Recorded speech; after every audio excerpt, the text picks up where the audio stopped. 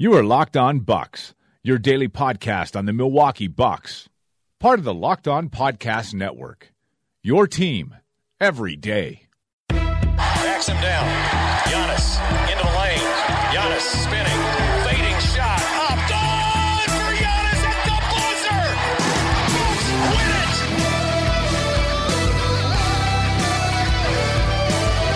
We may be young, but we believe on the future. Bucks win it.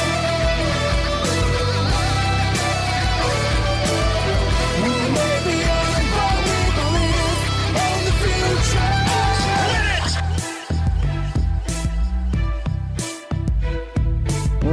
it. Welcome to Locked On Bucks. I'm Eric Name, Milwaukee Bucks reporter at The Athletic, Wisconsin, and joining me, as always, is my good friend and the founder of BrewHoop.com, Frank Madden. Frank, how you doing, buddy? I'm good. We're recording a little bit later, and I'm very concerned that we've opened a can of worms by doing a mailbag today. So I feel like normally we kind of do everything possible to just answer all the possible questions. I think for this first one, though, we're going to try to keep it maybe a little tighter, just so we get something done before, tomorrow morning. Yes. So if you don't hear your question today, we apologize. I will try to at least tweet back or email back to people that we don't get an answer to. And I guess we could probably do some more leftovers tomorrow night too, right? Because we don't have a game tomorrow night either. So anyway, we'll try to hit out the ones that we thought might be the most common questions that people had today. And I always love doing these, Eric. I love talking about Bucks basketball with you. I love answering questions that our smart listeners have for us. So do not take any of my previous comments as a suggestion otherwise. But yeah, we're recording at 10:42 Central Time, and I got work in the morning, so this could get ugly. I was a little overwhelmed when I opened up the Locked On Bucks Twitter account right before we started going and compiling our questions, and there was 92 notifications. That's a lot.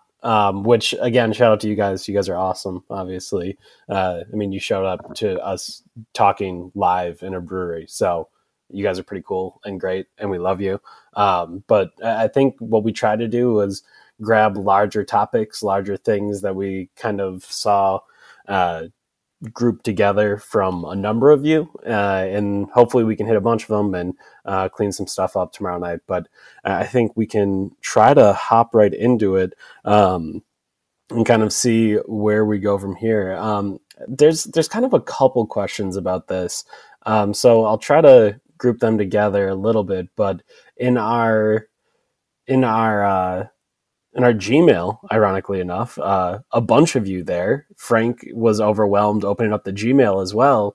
But Kavan Faizi asks us, if you're Bud and Horse, do you roll with Thon and DJ as your defensive bigs come playoff time, or do you make a trade? If so, who do you target? I'm envisioning 2019's Kurt Thomas. I've read that Dwayne Dedman plays great defense. He's on an expiry and he's played under Bud. Jason Smith's contract could be used to match salary packaged with a second rounder or two. Thoughts on him as a Buck this year or next? That same suggestion was made to us by Paul Pressey 25, Thon and Jason Smith for Dwayne Dedman at the deadline. I guess let's start there for deadline talk. I know I have a couple more questions about it, but I guess kind of what are you thinking about there as you think about the deadline? Dwayne Dedman is a name that gets mentioned quite regularly. So I guess I'm curious, where's your head at on that thought, Frank? Well, it's actually sort of a strange and weird situation, because this kind of question more broadly kind of makes me I think the first question is, well, what is the Bucks' greatest area of need? And it's kind of nice because there really isn't a single thing that jumps out at me. Because look, obviously the Bucks don't have, all-stars at every position. I'd say at this point they may only have one all-star on the whole roster. I think have really, that's interesting. We should talk about that tomorrow. Yeah, I think they have all-star caliber players. I think there's scenarios where you can argue that Chris Middleton and Eric Bledsoe, especially the way he's played this year, are worthy of getting the All-Star game, but I don't think they actually will, most likely, unless Chris just kind of, hopefully he just keeps his hot streak up and proves me wrong. But it's kind of interesting because but you just look up and down the roster and it's like, well, obviously a power forward, don't need an upgrade there. Center, I mean, Brook Lopez is literally the perfect role player for this team right now, right? Yep. Nobody's trying to upgrade on Brook Lopez. At point guard, I mean, again, like, are there point guards who I would rather have than Eric Bledsoe? Yeah, but I'm not expecting to land Kemba Walker at the trade deadline. It's kind of Also, is Kemba Walker an upgrade? I think he is, yeah. But I think I don't think it's as obvious as a lot of people would suggest, right? Because I think yes, Bledsoe's defense, I think there would be definitely a sacrifice there, and I think obviously people would just sort of focus on Kemba's offense and what he could bring there. But I think it more like in a playoff type environment. I think just having like a shot maker like Kemba, who you could just rely on like in the fourth quarter on the road, right? Like that, I think is something that obviously Bledsoe, couldn't do. But anyway, and obviously, Brogdon, especially, I mean, you look at like the RPM leaderboard for shooting guards, like, I mean, we've kind of joked about it, like, and I'm going back to like my days podcasting with Steve Von Horn, like there aren't good shooting guards. So, like Brogdon almost by default is like a pretty high, like he's probably like a top 10 shooting guard just because there really aren't many star shooting guards. And he's obviously like for his role, he can be frustrating in some respects, but overall, I mean, he's a 50, 40, 90 guy right now. He's able to kind of make runs by himself, even if he doesn't have like a great kind of supporting cast around him. So I think long story short, like you feel pretty good about like just the talent level of your starting five. And then you have kind of guys who can back up most spots at this point. So I was struggling a little bit because my first question was, especially if you're making a trade, you're not making a trade because you need regular season depth. Like that's not what the Bucks would make a trade for, right? The whole point of a trade. Again, I'm not assuming, at this point the Bucks have been knock on wood healthy, so I'm not assuming that, if somebody got lost for the season, like Brogdon gets lost for the season or something, then obviously things can change, right? But kind of where the Bucks are right now, there's not, I think, kind of some obvious like, oh, we need to upgrade this position, or you're like screwed or can't compete in the playoffs. So I was kind of going back and forth a little bit, and I'd be curious to know your take because part of me was thinking, well, if I think about the kind of the soft spots in the rotation right now, I'd probably say point guard is no longer a soft spot because George Hill as like a third guard is like a really nice luxury to have. I would say I'm not sure how many teams can claim to have a guy that good as your third guard. I mean, Terry Rozier maybe last year, but not so much this year. And so when I look at like kind of like where's the weak spot in the rotation, I think the Bucks have a lot of like really solid wing depth. They maybe don't have like a lights out like bench scorer on the wing, but I think they have the best offense in the league, so they're coping pretty well. And Chris is going to play a ton of minutes. Brogdon's going to play a ton of minutes in the playoffs, and Giannis can even, in theory, slide down to sub 3, although I don't think we're going to see that much. So like if I think about like weak spots, and I often like kind of pick on Thon Maker, but that's backup 5 is probably where I'm maybe like the least comfortable. Just because. But what do you want there? Yeah, well, that's the question, right? Because the more I think about it, though, it's like I don't think like another traditional big man is really like what you're going to go to. Like, and again, if Brook Lopez got hurt, then I think I would be very interested in a guy like Dwayne Dedmon, right? Like if Brook Lopez is lost for the year, having at least one like traditional center that I feel good about, that's been kind of proven and can play defense at a reasonably high level, and like I wouldn't be totally afraid of putting against like Embiid or something like that in the playoffs. That would be really nice. But as long as Brook is healthy, I agree. Like I'm not really that desperate for Dwayne Dedmon because I think especially in the playoffs too. I think like outside of like a Sixers series, like I don't need like 48 minutes of traditional big men, right? Yep. So that's kind of probably my biggest hesitation. And like what Paul Pressey 25, friend of the pod, mentioned like about trading Thon. I mean, there would be, I guess if you wanted to shed salary for next year, like, that could accomplish a little bit of that because Thon's making $3+ million and Dedmon's an expiring salary. But I mean, I think you could dump Thon for nothing in the offseason, most likely, if he continues to play the way he does. So if for some reason you needed to clear space and wanted to get rid of Thon, I think you could do that. So yeah, I guess the long and short of it is, as long as the Bucks are healthy and you're really thinking about it from a playoff perspective, I mean, I guess I would view Dwayne Dedman, like if you could get him for, Jason Smith and a future second, like, I don't know. I think that's maybe some questionable asset management unless you really have concerns about or health or something like that at the center position. So I'm kind of leaning towards the idea of just, I don't know. Like I'm kind of struggling to really convince myself that there's really an obvious move or a position of need that you really need to fill at this point. Am I like just totally putting on rose-colored glasses for the Bucks, or what do you think?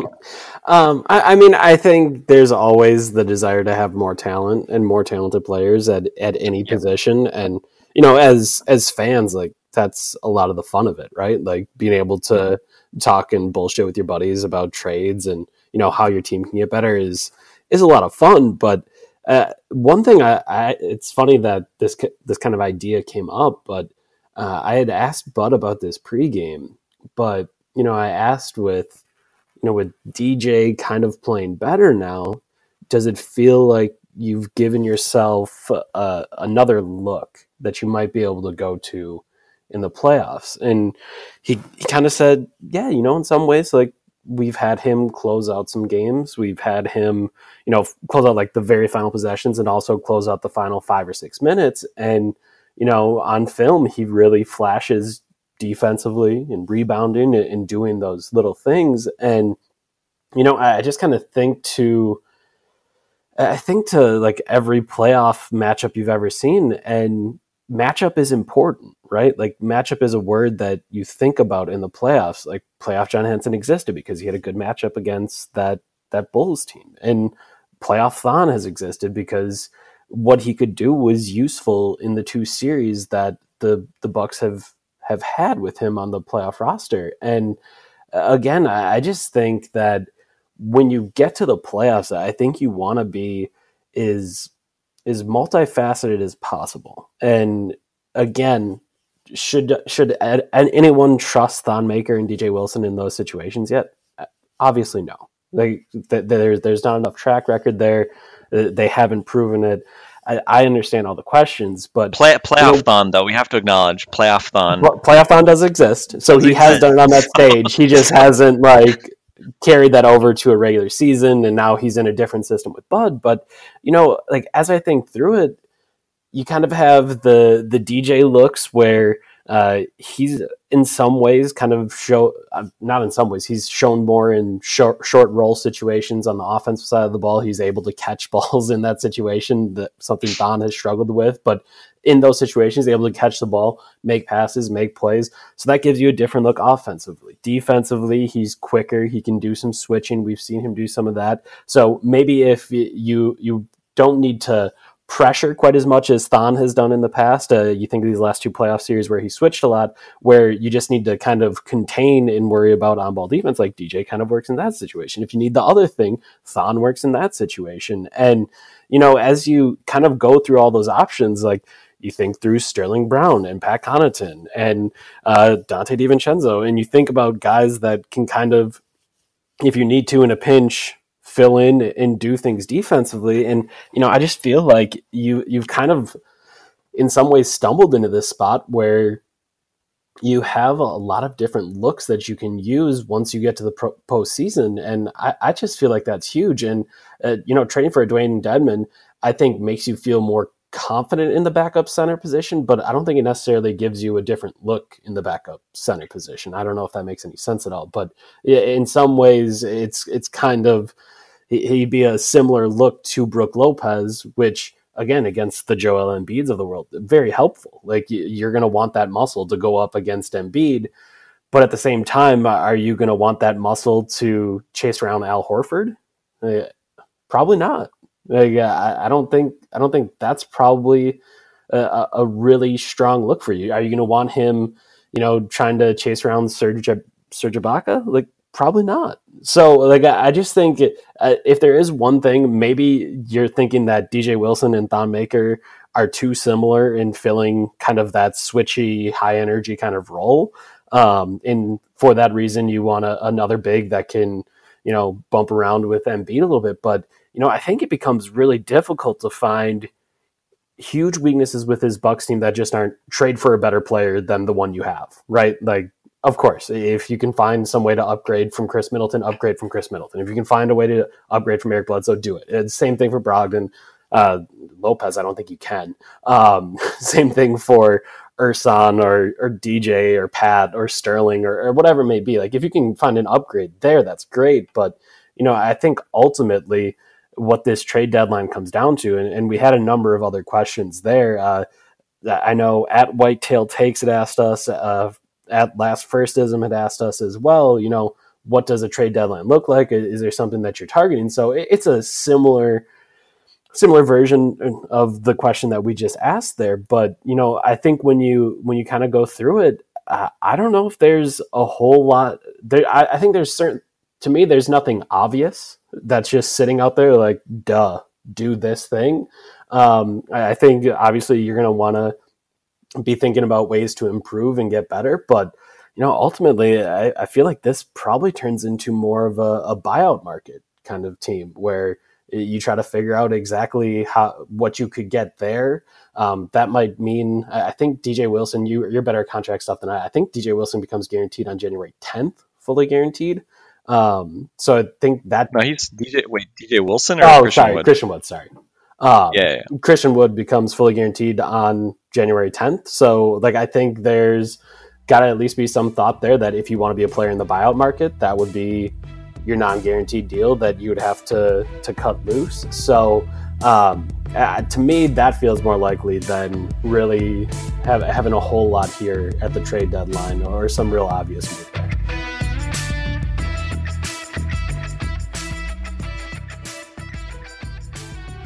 Yeah, I mean, the flip side, though, is getting a really useful player in the buyout market is also generally harder. I mean, Philly had sort of an outlier year last year when they got both Ilyasova and Bellinelli, and both those guys kind of played probably largely above their heads for the rest of the season, and were kind of a big part of what they did. I'd say normally you're not going to find. I mean, you'd be lucky to find one guy who actually plays it all for you, and I think especially for the Bucks, probably be hard. And again, we'd have to do kind of a more detailed look at who might be available. But my guess is you're probably not going to find somebody that you'd really want to kind of plug into your rotation. I think the one type of guy who might be interesting to me as a potential upgrade in the rotation would be you look at the guys that the Bucks have played on the wings off the bench. They are, they don't really have a give you 20 points in 20 minutes type guy off the bench per se. A Shabazz Muhammad type. Okay.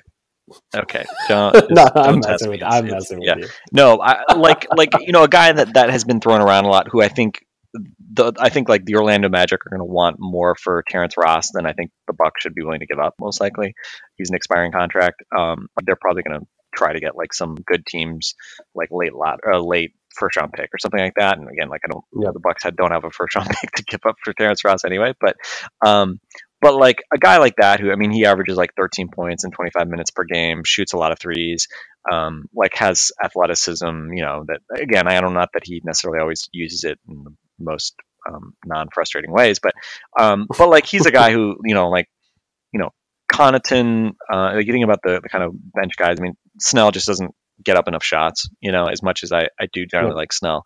He just doesn't kind of shoot as much as you might want for a guy who has, generally good percentages. Connaughton just hasn't been able to make a shot and, is kind of stuck in the kind of, bench purgatory for the moment. I'm guessing we will see something from Pat Connaughton at some point this season. DiVincenzo, interesting game, but just, again, hasn't shot at an NBA level ever. So my guess is he gets a shot, but he's also not that kind of guy. So there might be, and Sterling Brown, I mean, I like Sterling Brown a lot, but he's also not a gunner. He doesn't want to jack threes. He still has to get kind of over maybe his kind of Jason Kiddish, kind of hesitation to shoot threes and shoot pull-up twos and things like that. So do you think that person fits at all, though? This bench unit in the last month has transformed into a shutdown unit. With George Hill there, they have just not given up points. They haven't scored a lot. Don't get me wrong. So they're not doing a lot of that. But do you think that fits?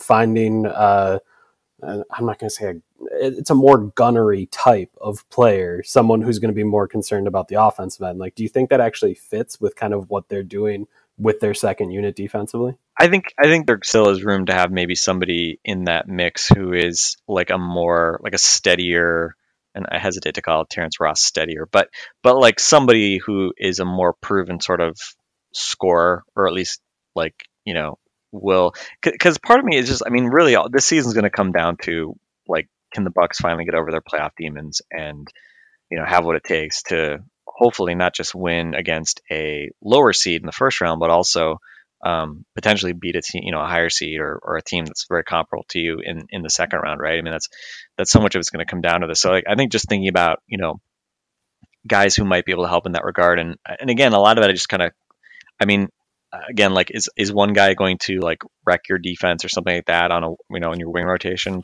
I don't think so. I mean, I think you probably find a lot of guys who can do similar things to what the Bucks wings currently do. Now, Sterling Brown might be an exception to that, just because I think he plays with a kind of different edge than some of the other guys. But I think that you may still be able to get some more. I don't know. Like I just worry that the Bucks like wing rotation. Like, do I trust them in playoff games to make shots? And as much as I like Tony Snell, he's been a guy who just has games where he takes 3 shots and doesn't make any, and you don't even notice he's on the. I mean, he plays fine defense, but like offensively, he's just like. Does this person you're talking about exist? Well, that's the thing. I don't think I don't expect them to make a deal for this, and I'm fine with it because I think probably the asking price is going to be too high. But you could probably convince me that there may be some guy that might have been like I thought a lot about Kyle Korver early in the season before he got traded to Utah. I think he would have been a really interesting guy to have on the Bucks because he's obviously, well, first off, he's been a really heady defender his entire career, so kind of overcoming a lot of his perceived physical limitations and now age limitations. Yeah. But I think he would have been like a really interesting guy to throw into the mix for a team like the Bucks, just given his ridiculous shooting ability on a team that emphasizes shooting like the Bucks, or even like Wayne Ellington type guy, like just a guy who's like just a total knockdown shooter. Who could just win you a game if you needed to in the playoffs, just if he got hot, he could totally swing it by hitting 5 threes. Yeah, exactly. And I don't, the way I look at the Bucks right now, like even though they shoot tons of threes, I don't really look at them as having like guys who are going to swing a playoff game because they make a bunch of threes, like Brook Lopez. But other than that, like George Hill doesn't shoot enough threes. Bledsoe doesn't shoot a lot of threes. Even Brogdon could be that guy, but whatever. He's a starter. Like you expect him to play well, and he doesn't like shoot like heat check threes either. So that might be one area where I think maybe there's some world that they could acquire like a knockdown shooter who could maybe even give them an even bigger kind of threat. And again, it's kind of funny to say that when offensively they're first in the league right now, but we know in the playoffs like things can get different, and this team is still somewhat unproven in that regard, obviously.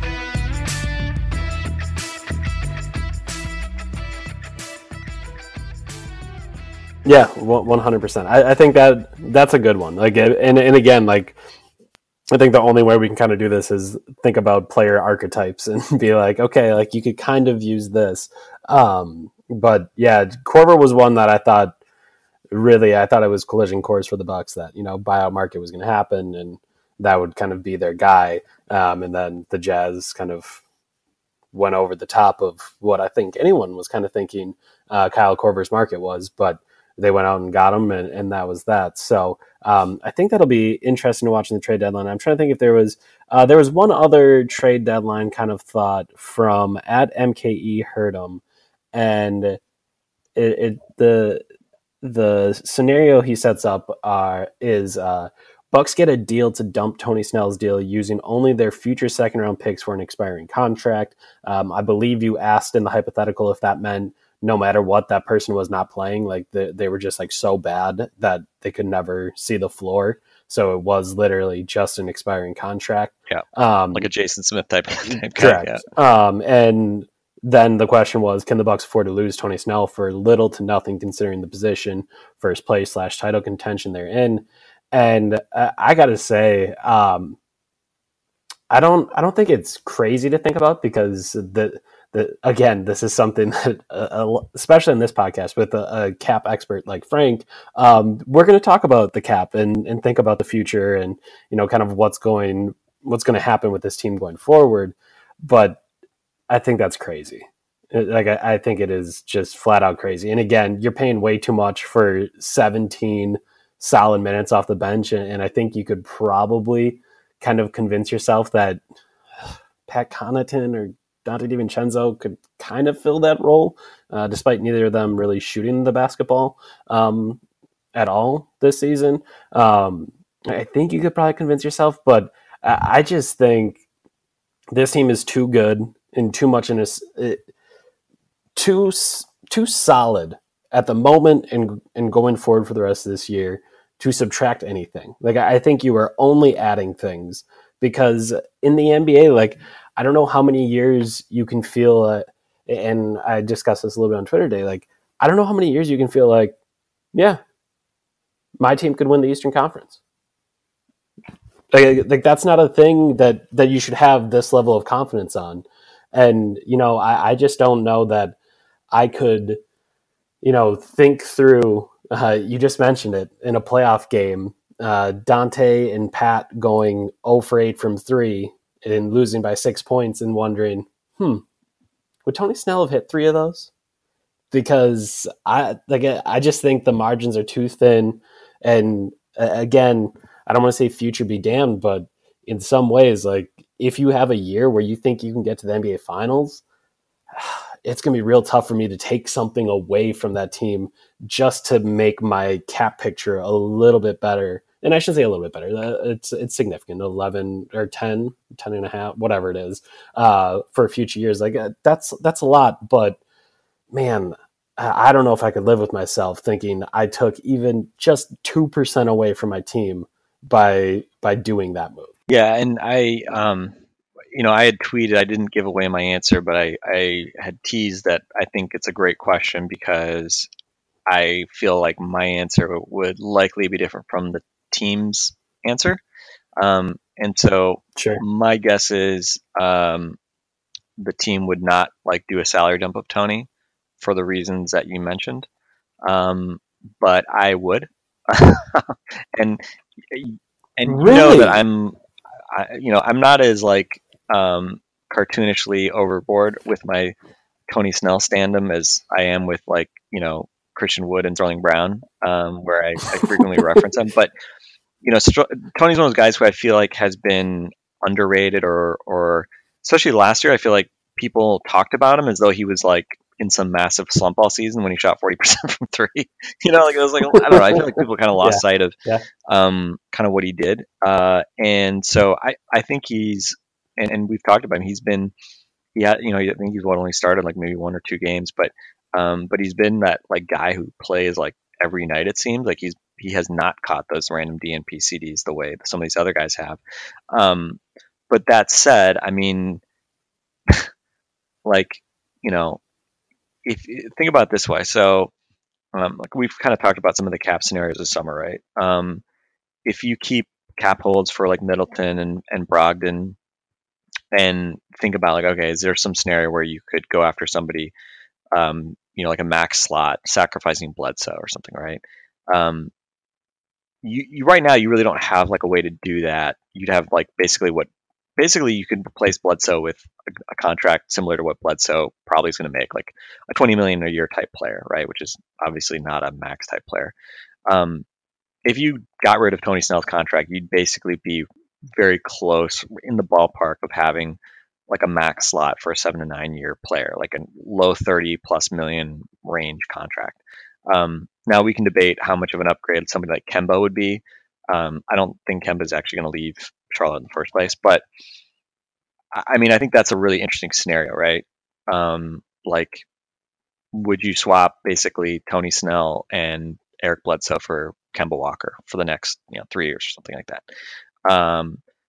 I think it's very possible that could be kind of one of those moves that maybe that does put you over the top, especially if Bledsoe, for instance, has another bad playoff series, right? Or you just feel like you can't trust him in the playoffs. So I kind of view it through that lens. And also, I think in the playoffs, between George Hill Sterling Brown, Pat Connaughton, and Dante DiVincenzo. I think you need probably only 2 of those guys to really play every night.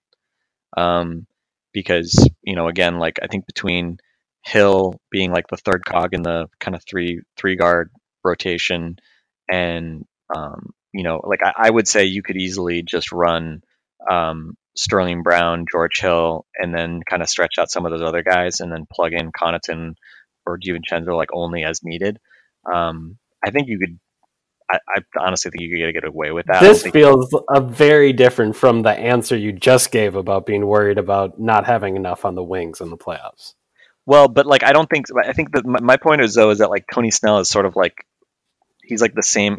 He's very like I think, and again, like obviously don't say he's the same as those two. Do not say that. Well, they shoot 28% from 3. Well, but he's not giving you what I think the Bucks are missing, right? Which is more of like that kind of like microwave type score. Like Tony's kind of, unfortunately, this is probably my biggest complaint about Tony is that he's the perpetual low usage guy. Like just never gets enough shots up. Like even when he's hot, right? Like it just seems like he never gets more than 5 or 6 shots. And even though he is not, I don't think he's bashful with his threes either. It's just like he's just not really. He's one of those guys who just doesn't seem to be as involved as you kind of would want him to be. So I think between Sterling and George Hill, you could like if Sterling and George Hill took all of like what is now like those guys plus Tony Snell, like if you basically just ramped up Middleton, Bledsoe, you basically just ramped up your starters plus those 2 guard/wing guys. I don't know if you're missing that much. 2%? Well, if you're playing like better players more minutes, I mean, Bledsoe, Brogdon, and Middleton are all better than Tony Snell. So if part of those minutes are going to better players, then, I get that bump as well with Tony Snell, obviously. Like, what are we talking about? Well, is playing Tony Snell more minutes desirable? Like, whose minutes are you sacrificing to get more Tony Snell? You think you like Pat and Dante? But they don't play. You just said they're going to have to play some. No, but I'm saying like relative to like where you you are can't right get to a playoff rotation with 7 players. I'm not saying I'm saying I haven't even talked about your big guys. You definitely need at least DJ or Thon playing minutes. I'm saying like it's probably like an 8 or 9 man rotation, right? It's probably like a 9 man rotation, something like that. Sure. So your 4, let's say your 4 guys are, But in your scenario, you're giving yourself the addition of those guys, and I'm not getting the addition of those guys.